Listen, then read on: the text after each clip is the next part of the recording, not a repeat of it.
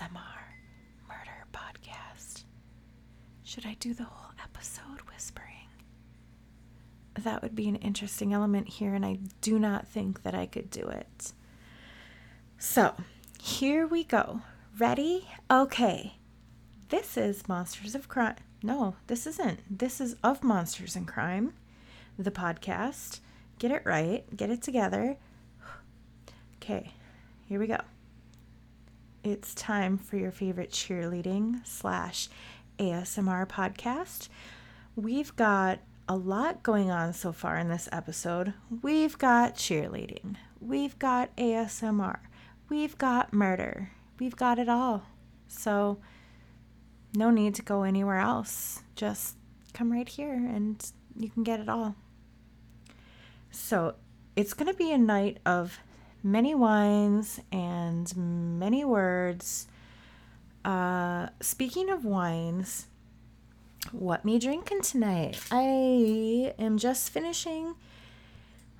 Not going to pronounce the name of this winery because I cannot.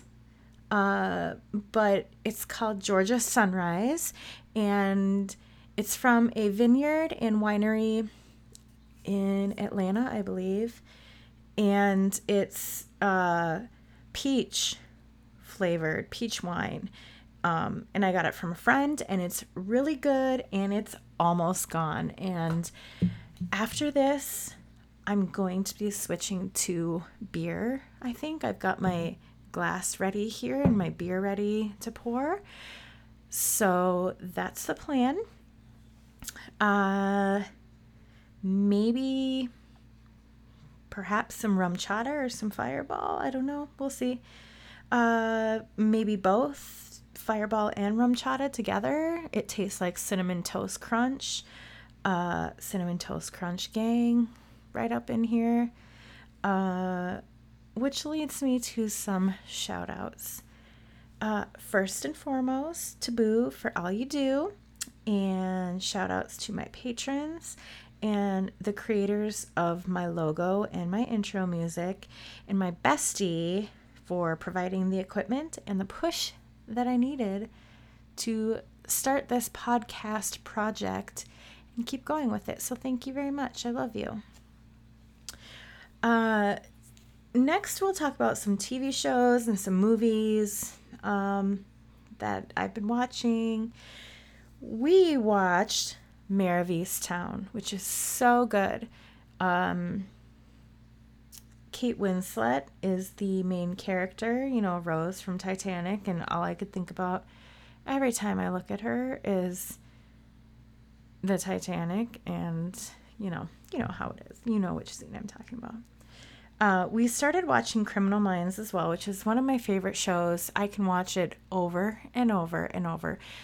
Similar to like Forensic Files and the X-Files. Like I can watch those episodes a million times and I will never get sick of it. We attempted to watch a movie called Greener Grass, and it's super weird. So I thought that I would enjoy it because I'm into like that weird, eccentric, like just over the top weird shit. And this was just, we're not sure what it's about. And we ended up giving up halfway through. Just couldn't do it, but we gave it a shot. And if anybody has seen that and maybe suggest that we finish it, because who knows, maybe past the halfway point, it got good. Let me know and I'll give it another shot. I think that's really all. I can't really remember what else. I'm pretty sure that Mare of Easttown basically took up at least the past week. It was 7 episodes. And I can't think of anything else that I've been watching. So with that being said, I guess we'll get into the murder. This is a special episode for no reason other than the content of the story. And if you know, why it's special. And if you don't, then it sucks to be you, right? No, I'm just kidding. But it is, we'll just get into it, okay? So let's start with Piper Potts. Piper Potts was an attractive young woman from Texas who met her future husband, Vance Trial, at a Bible college in Oregon. They married in 1988 and 3 years later moved to a trailer located on 40 acres in Canastota, South Dakota, a rural community about 20 miles west of Sioux Falls. So I won't do that the whole time. But they were hardcore Bible thumpers, and they had a dream to one day own their own ministry, which eventually they fucking did. And I forgot what they named it. I had it written down and then I deleted it. It's not important. But so the Strials had 2 children. We'll call them Shayna and Nathan. Those were their actual names. They're not just random names that I made up. So they were 3 and 2 years of age. And Nathan's second birthday actually fell on Monday, July 29th, 1996, the day they lost their mother, the day that this tragic event occurred. Did I even tell you what this was? No, I didn't. This is the duct tape murder. Yeah, duct tape murders. So back to it. That morning about 6:30, Vance, who was at the time 29, drove to his plumbing job as usual, and then Piper, who was 28, normally she would have left a short time after taking the kids to the babysitter on the way to her job. In fact, she had called the babysitter that morning at about 9:20 a.m. to say that they were on their way. Piper never arrived at the babysitter's house or at her job, and her husband called home around noon and left a message on the answering machine saying, like, "Yo, babe, where you at?" And that's not a direct quote, but it could be. And around 3 o'clock, Patty Sinclair, who worked with Piper at the daycare facility, called to check on her friend. And Shayna, the 3-year-old, answered, and she said into the phone, "I don't want my mommy to die. I don't want my daddy to die." And then she added, "They're probably killed." So the chick, Patty, her Piper's coworker, she directed another coworker to call the McCook County Sheriff's Office while she called back, and she got Shayna on the phone again, but this time she kept her on the phone for about 45 minutes until a sheriff arrived at the trailer. By now, it was after 5 p.m., and the sheriff found that he found the children and the family dog, but there was no sign of Piper. And the trailer was in disarray, but the children hadn't been harmed, physically at least. And then Nathan had made hardly a sound while Shayna was just in tears the entire time. So patiently, 2 offers extracted the 3-year-old's account of what happened. She had said, "A mean man," she described him as a mean man, driving a black vehicle with black wheels, came into the trailer and grabbed their mother. She reported that there was lots of yelling and that the man shot a gun. Their mother told them to run and hide, so they did. And Shayna also said that the man had taken Nathan's blue tent, which was a birthday present that he had just received the night before. So the investigation quickly turned up several witnesses who reported seeing a truck or like a sports utility vehicle, SUV, we call them, painted a flat black color in the vicinity of the Strile residence that day. And another couple who lived in the area saw a nervous man in jeans and a baseball cap walking from the trailer to the black Ford Bronco that was parked in the driveway. So Authorities really had nothing to go on, and until late in the evening that night, that's when Vance, the husband, suddenly recalled a visit to the trailer about 3 days earlier by a chubby, balding stranger in his mid-20s. The man said his name was Rob Anderson. So you guys don't know it, but I know it because I did the research on this story. But that's his real name. So giving your fucking real name, what a fucking amateur. So the police returned to the residence to follow up on the new information that they had found out. Vance had remembered Anderson as an affable guy who had a limp handshake and probably a limp dick. I added that for clarification. And he had driven up in a black Bronco at about 7:30 a.m. the previous Friday. And at first, he didn't really seem to know what he wanted to say. And he seemed really surprised that Vance was home and kind of mumbled something about having driven by the house several times over the past few months. Creepy. And finally, as Piper walked to the front door that day, Anderson inquired about enrolling his children in the Bible camp. Vance had told him that camp was closed for the year, but that they would add his name to the list for 1997, the following year. So Piper wrote his name and phone number on a piece of paper, and Anderson left. By the next morning after her disappearance, investigators had fully identified the Striles visitor as Robert Leroy Anderson, 26 years old. He was a high school dropout, so already off to a great start in life. Like, you're winning it, dude, 100%. And twice married, father of 4, who lived in Sioux Falls. And Anderson worked as a maintenance man on the night shift at a local meatpacking plant. Officers went to Anderson's house where they woke him up and they said that they needed to speak with him.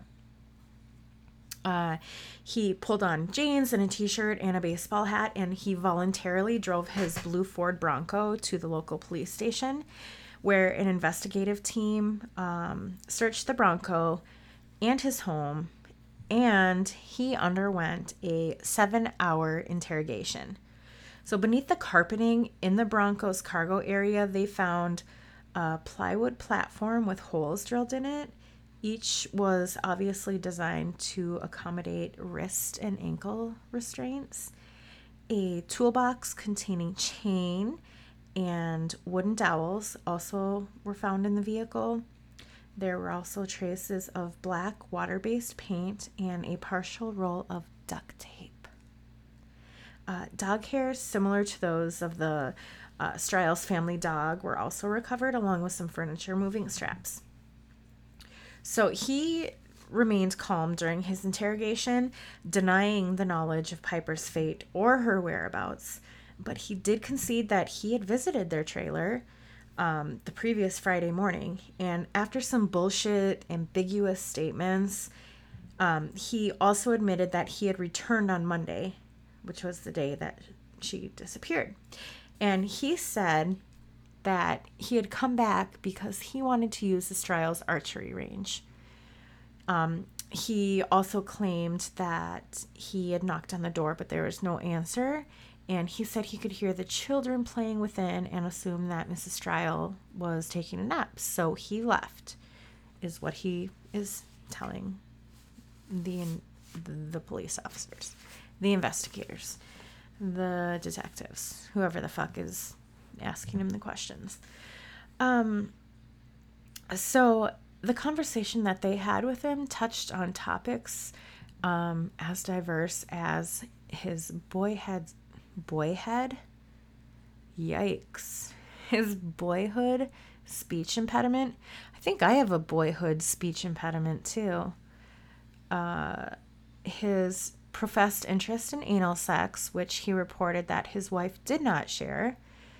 And then the unsolved disappearance of another local woman whose name is Larissa Demansky. She was a 29-year-old Morel, I think is how you pronounce it, employee, which is the place that dude worked at, the meat packing plant or whatever it was called. She had also vanished from the company's parking lot 2 years before, and he denied any knowledge of her disappearance. We're doing foreshadowing again here. So meanwhile, investigators found a pair of Anderson's blue jeans in the laundry area of his trailer, and inside they were stained with blood and semen. But later tests on the stains would prove inconclusive as to their source, which is a bummer. Again, in the 90s, late 90s, DNA sampling and testing was just not quite there yet. Almost, but not quite there. The search also turned up 2 handcuff keys and a container of black water-soluble spray paint, such as that discovered in the Bronco. So when the police interviewed one of his neighbors, Dan Johnson, he recalled seeing Anderson carefully clean the interior of his blue Bronco on the morning of the 29th.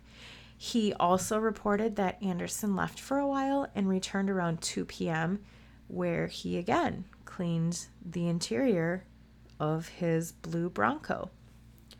Like, either this dude is up to something or he has a really bad case of OCD. Which one could it be? I don't know. We'll find out. So, confronted with the handcuff keys, he admitted that they were his, but he said he didn't own any handcuffs to go with him. Like, that happens all the time. Like, yeah, I've got keys to handcuffs, but I don't own them.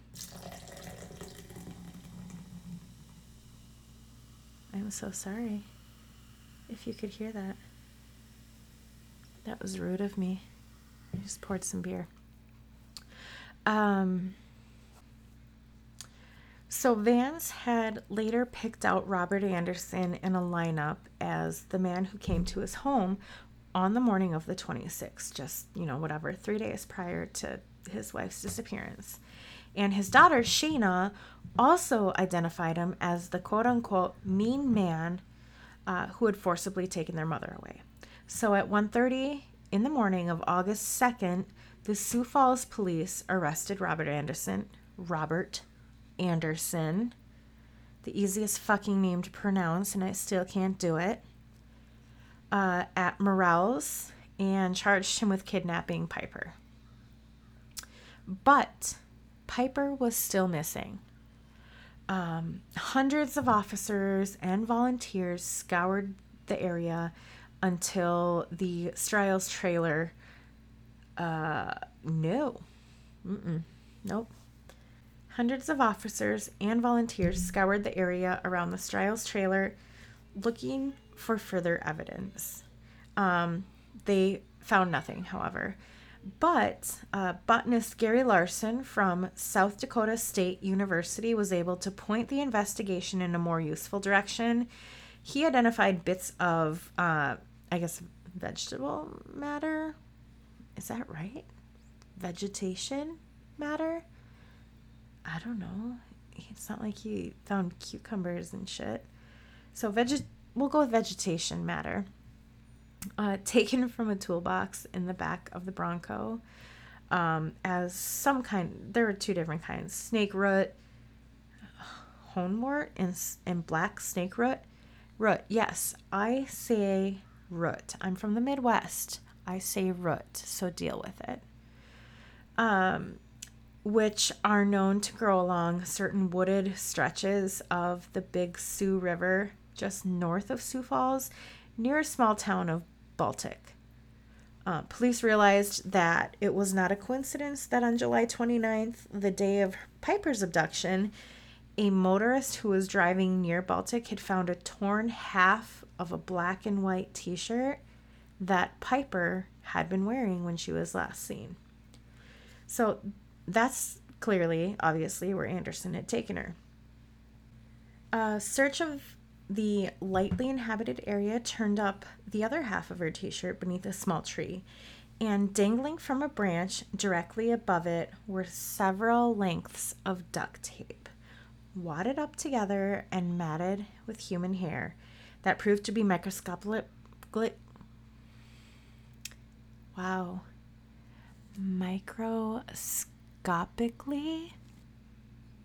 there we go, indistinguishable from Piper's hair. Of fucking course. Late 90s. Technology just isn't there yet. Letting us down. Also nearby were a large dildo and a partially used wax candle. One torn end of the duct tape had matched the roll taken from Anderson's Bronco, and the vehicle also yielded hair specimens believed to have come from Piper, and stuck to the back of a folding knife recovered from the Bronco were bits of cloth fiber that matched her shirt. Like, dude, clearly you're into some kinky shit, which is totally cool, but instead of murdering, why not put that energy into some positive fucking? Like, there are people out there who would take you up on some of the kink stuff. Like, trust me. You don't need to murder people. Just fucking sign up for a fetish website or something and you're golden. So he was charged with kidnapping Piper and went on trial the following spring. He was not charged with murder since there wasn't sufficient evidence to prosecute him successfully for that crime. They still didn't have a body or anything. The prosecution team, led by South Dakota Attorney General Mark Barnett, would show the jury that the defendant had bought black paint that Monday morning and sprayed it on the Bronco to change the appearance of the vehicle. So a reconstruction of events derived from the evidence, witnesses, and informant information established that Anderson drove to the Stiles trailer on the 29th.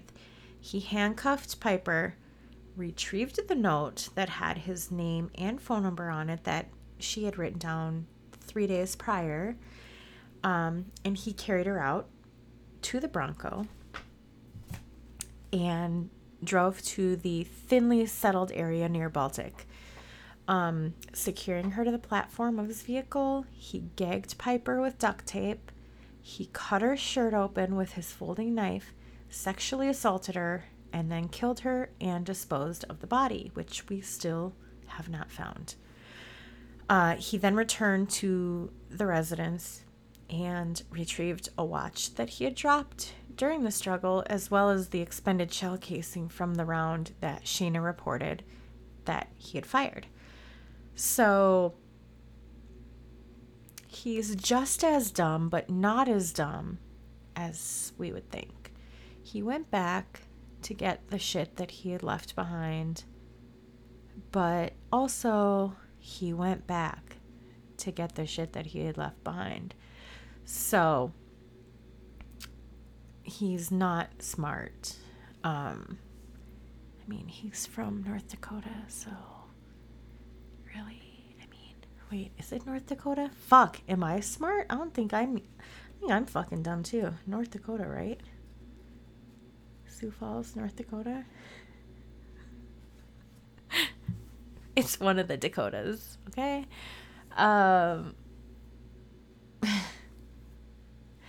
Anywho,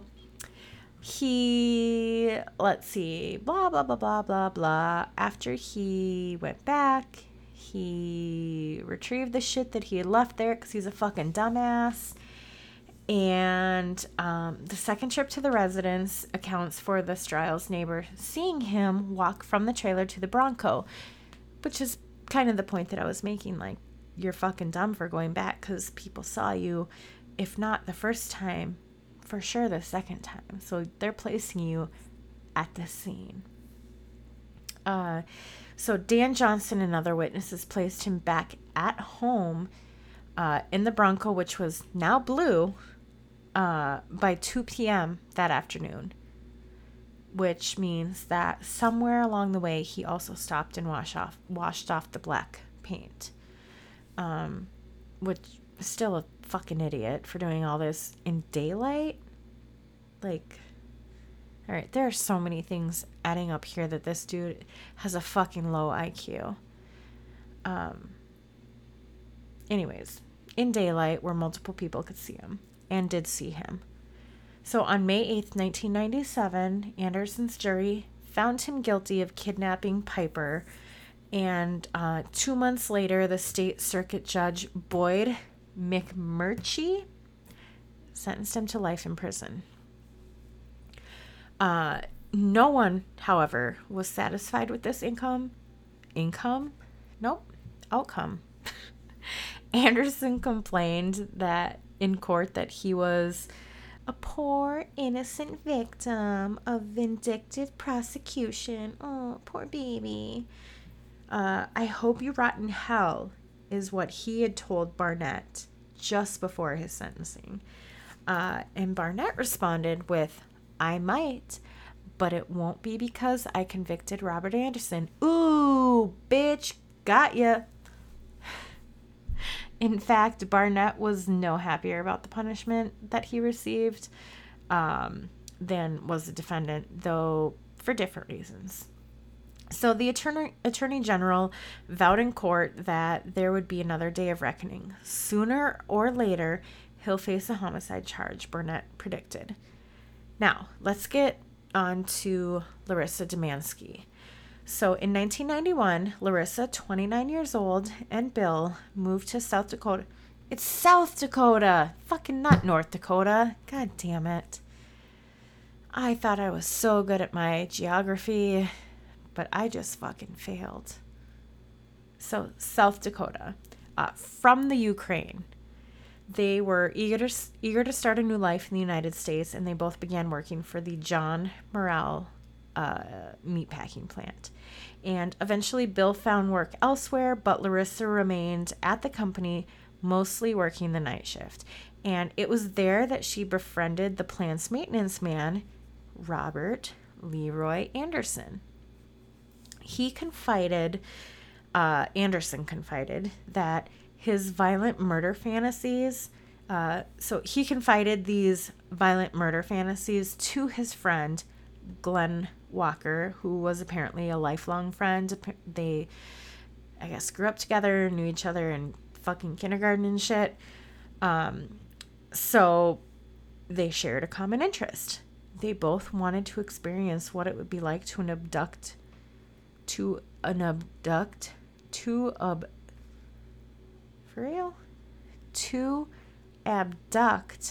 a woman and then kill her.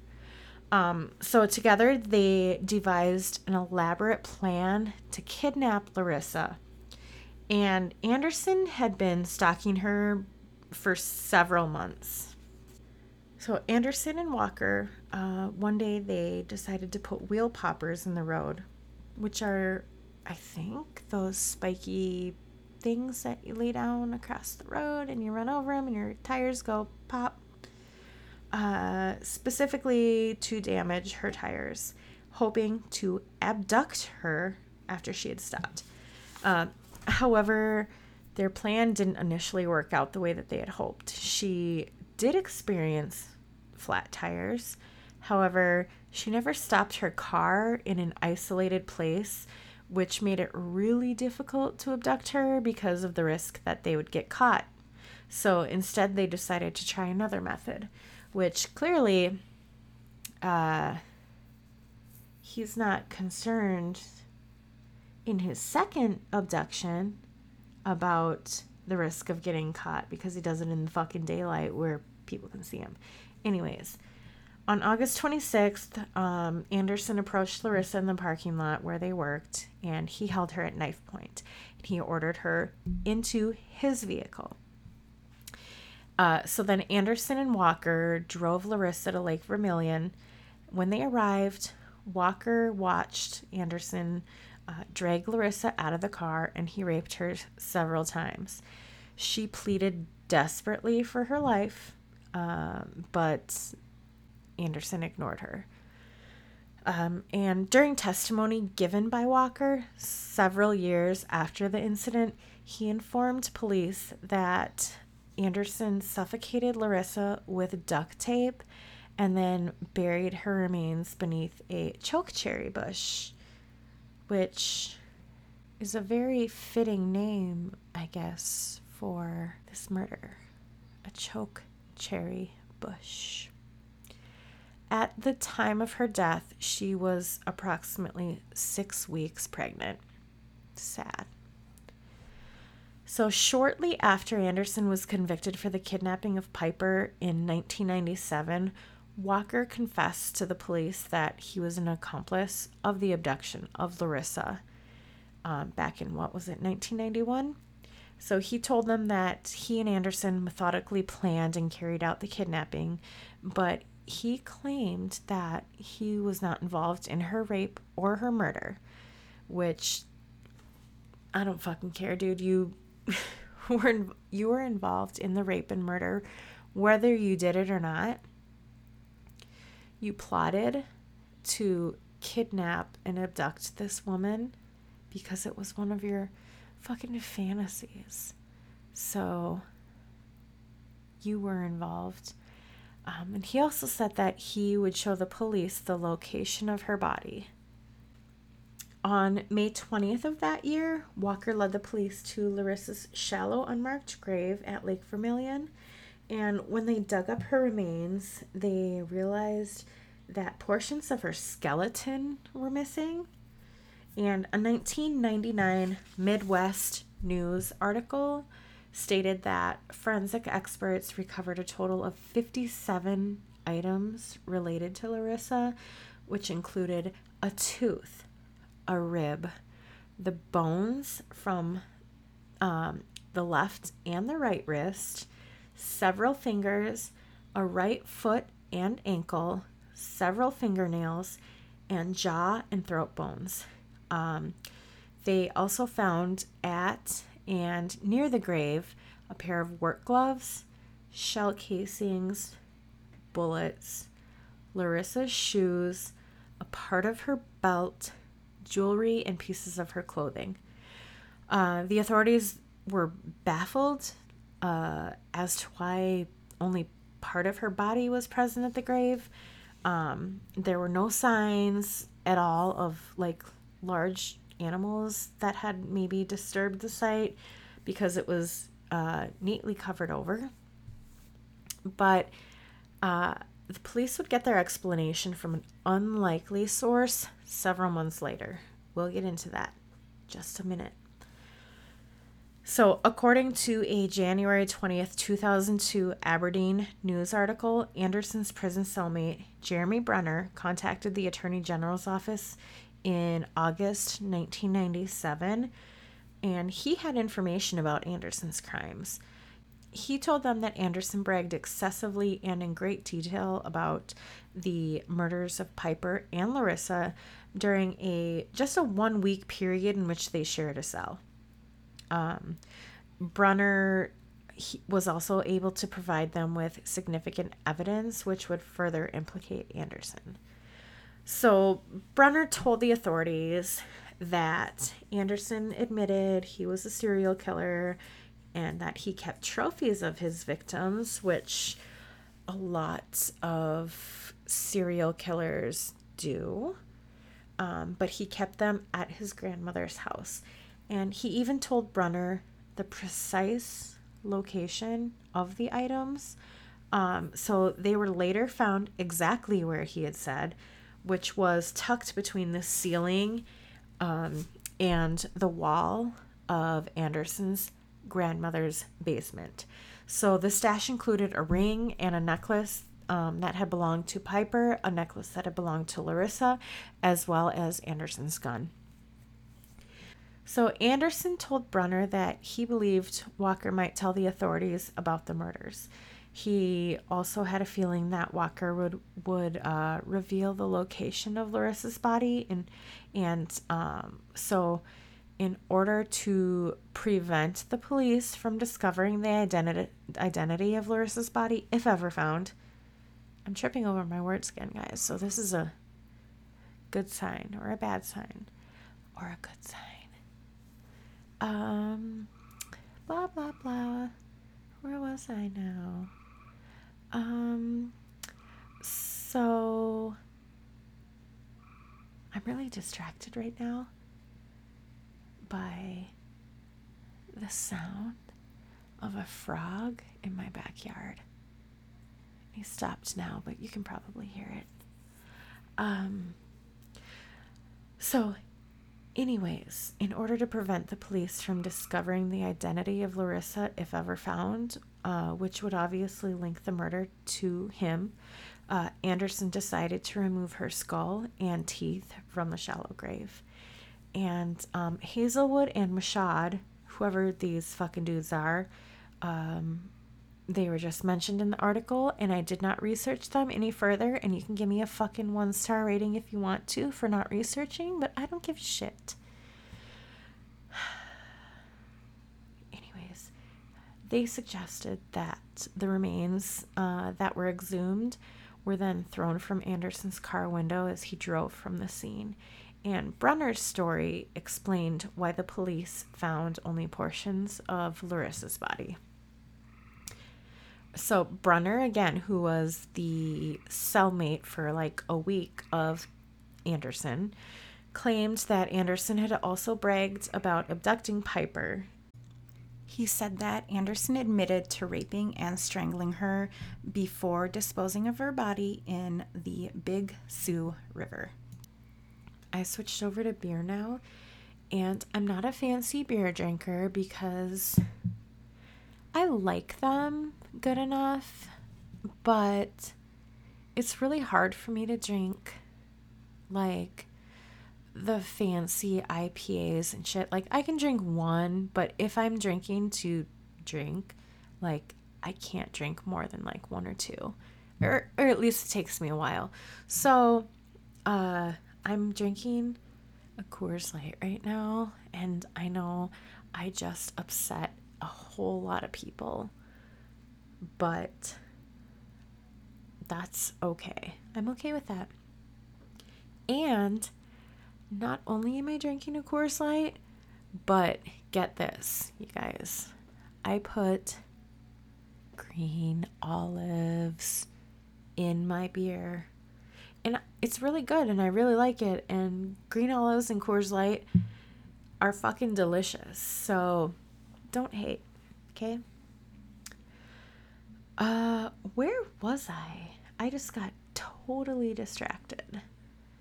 Boop, boop, boop, boo. Okay. I think I found where I was.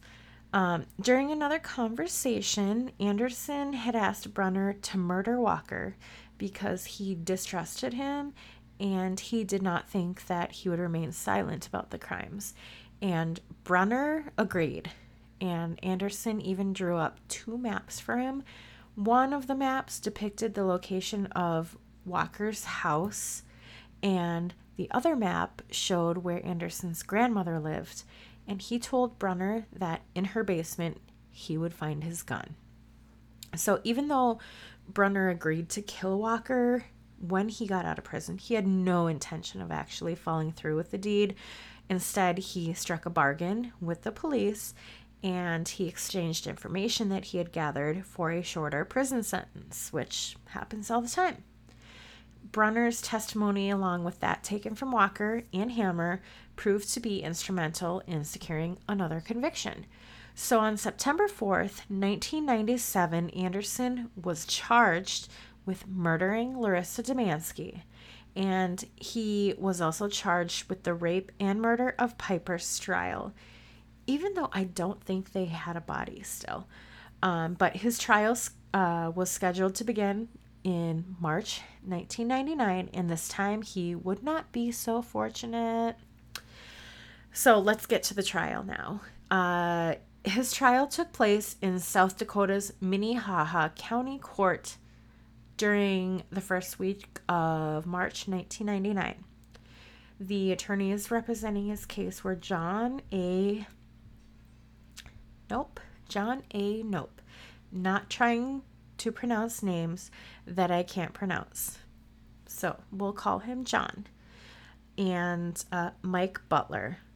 Deputy Attorney General Larry Long headed the prosecution team, and Judge Tim Dallas Tucker presided over the case. And the entire trial lasted approximately 1 month. During the proceedings, Shayna's testimony was never heard. And remember, she was the 3-year-old child at the time, which now would have probably made her 6 or 7 years old. But her description of the events that took place on July 29th, 1996 was presented to the court. Eyewitnesses, Anderson's friends, and his one-time cellmate, Brunner, also testified. The evidence against him was just overwhelming, and the defense did not stand a single fucking chance, which is what we like to see, right, guys? On April 6th, the jury of 8 men and 8 women quickly returned their verdict, and Anderson was found guilty on 4 counts, including the rape and murder of Piper and the kidnapping and murder of Larissa. 3 days later, the same jury sentenced Anderson to death by lethal injection. Now, Anderson's friend Walker was tried for his crimes in March 2000, and he pled guilty to the attempted kidnapping of Amy Anderson. Who the fuck is Amy Anderson? Maybe this is a different case. I don't know. Anyways, he pled guilty to the attempted kidnapping of Amy Anderson and accessory to kidnapping and first-degree murder and conspiracy to kidnap Larissa Domanski. Bingo. There we go. That's the one we were looking for. He received a total of 30 consecutive years behind bars at the South Dakota State Penitentiary. In January 2002, Anderson filed for a death sentence appeal with the South Dakota Supreme Court. And according to the Aberdeen News, his lawyers presented 18 issues in their appeal. Anderson complained that he was not tried separately for the abduction and the murder of Larissa, nor did he get the chance to confront Shayna, and that he was denied his right to make a statement to the jurors before his penalty was handed down. Dude, if you think you're gonna fucking confront a now 6-year-old of, like, the victim, one of the fucking people that you murdered, you want to confront her child? Like, fuck you, dude. Holy shit. Like, if he thought that he even had a chance of confronting her, like, that's fucked up, dude. Anyways, the Supreme Court met to discuss his appeal on March 2002. And the court would finally make their decision in May 2003, but Anderson would never hear the final results. Because on March 30th, while awaiting the outcome of his appeal, Robert Leroy Anderson took the coward's way out, and he committed suicide. Joe Kafka from the Associated Press claimed that Anderson was not in his death row cell, but was alone in the segregation cell when he was found hanging by a sheet tied to a bar. He was placed in isolation apparently because he was found in possession of a razor blade. And it was likely that he had obtained the blade to use as a weapon of self-destruction. I'd probably want to kill myself too, not gonna lie. Approximately 3 months before Anderson killed himself, his father had also committed suicide, which is hard. And you're a fucking monster and a piece of shit, but you still might be a human with feelings, and that's your dad, and that's hard. I get it, but boo fucking who. He died from a gunshot wound to his head. His father did. And his father's actions may have been the catalyst which prompted him to take his own life. So Kafka quoted Larry Long saying, "There's a lot of women who will sleep better knowing that this guy is deceased." And he further quoted Piper's husband, Vance, saying, "This is what we were after anyway. It just saves some time and effort." Brutal honesty right there. And after Anderson committed suicide, the Supreme Court of South Dakota dismissed his appeal, and court documents suggested that they would have upheld Anderson's criminal convictions anyways. So that's good. Another factor in his suicide also could have been that he knew his appeal would have been denied. So who knows what the real reason is, but that's what we got. And that, you guys, is the story of the duct tape killer, which he didn't use a whole lot of duct tape, so I'm not sure why they called it that. I mean, he used a little, but I guess, they needed a name, and that's what they came up with. So that's it. I want to give thanks, as always, to all of my supporters. If you have something that you want to share, or you just want to bullshit, or you have a story, or whatever, email is ofmonstersandcrime@gmail.com.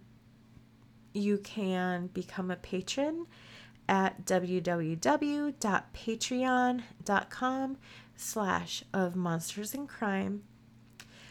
Please rate and subscribe wherever you listen to your podcasts. You can follow me on Twitter at @ofmonsterscrime. And again, I really appreciate everything. And until next time, goodbye.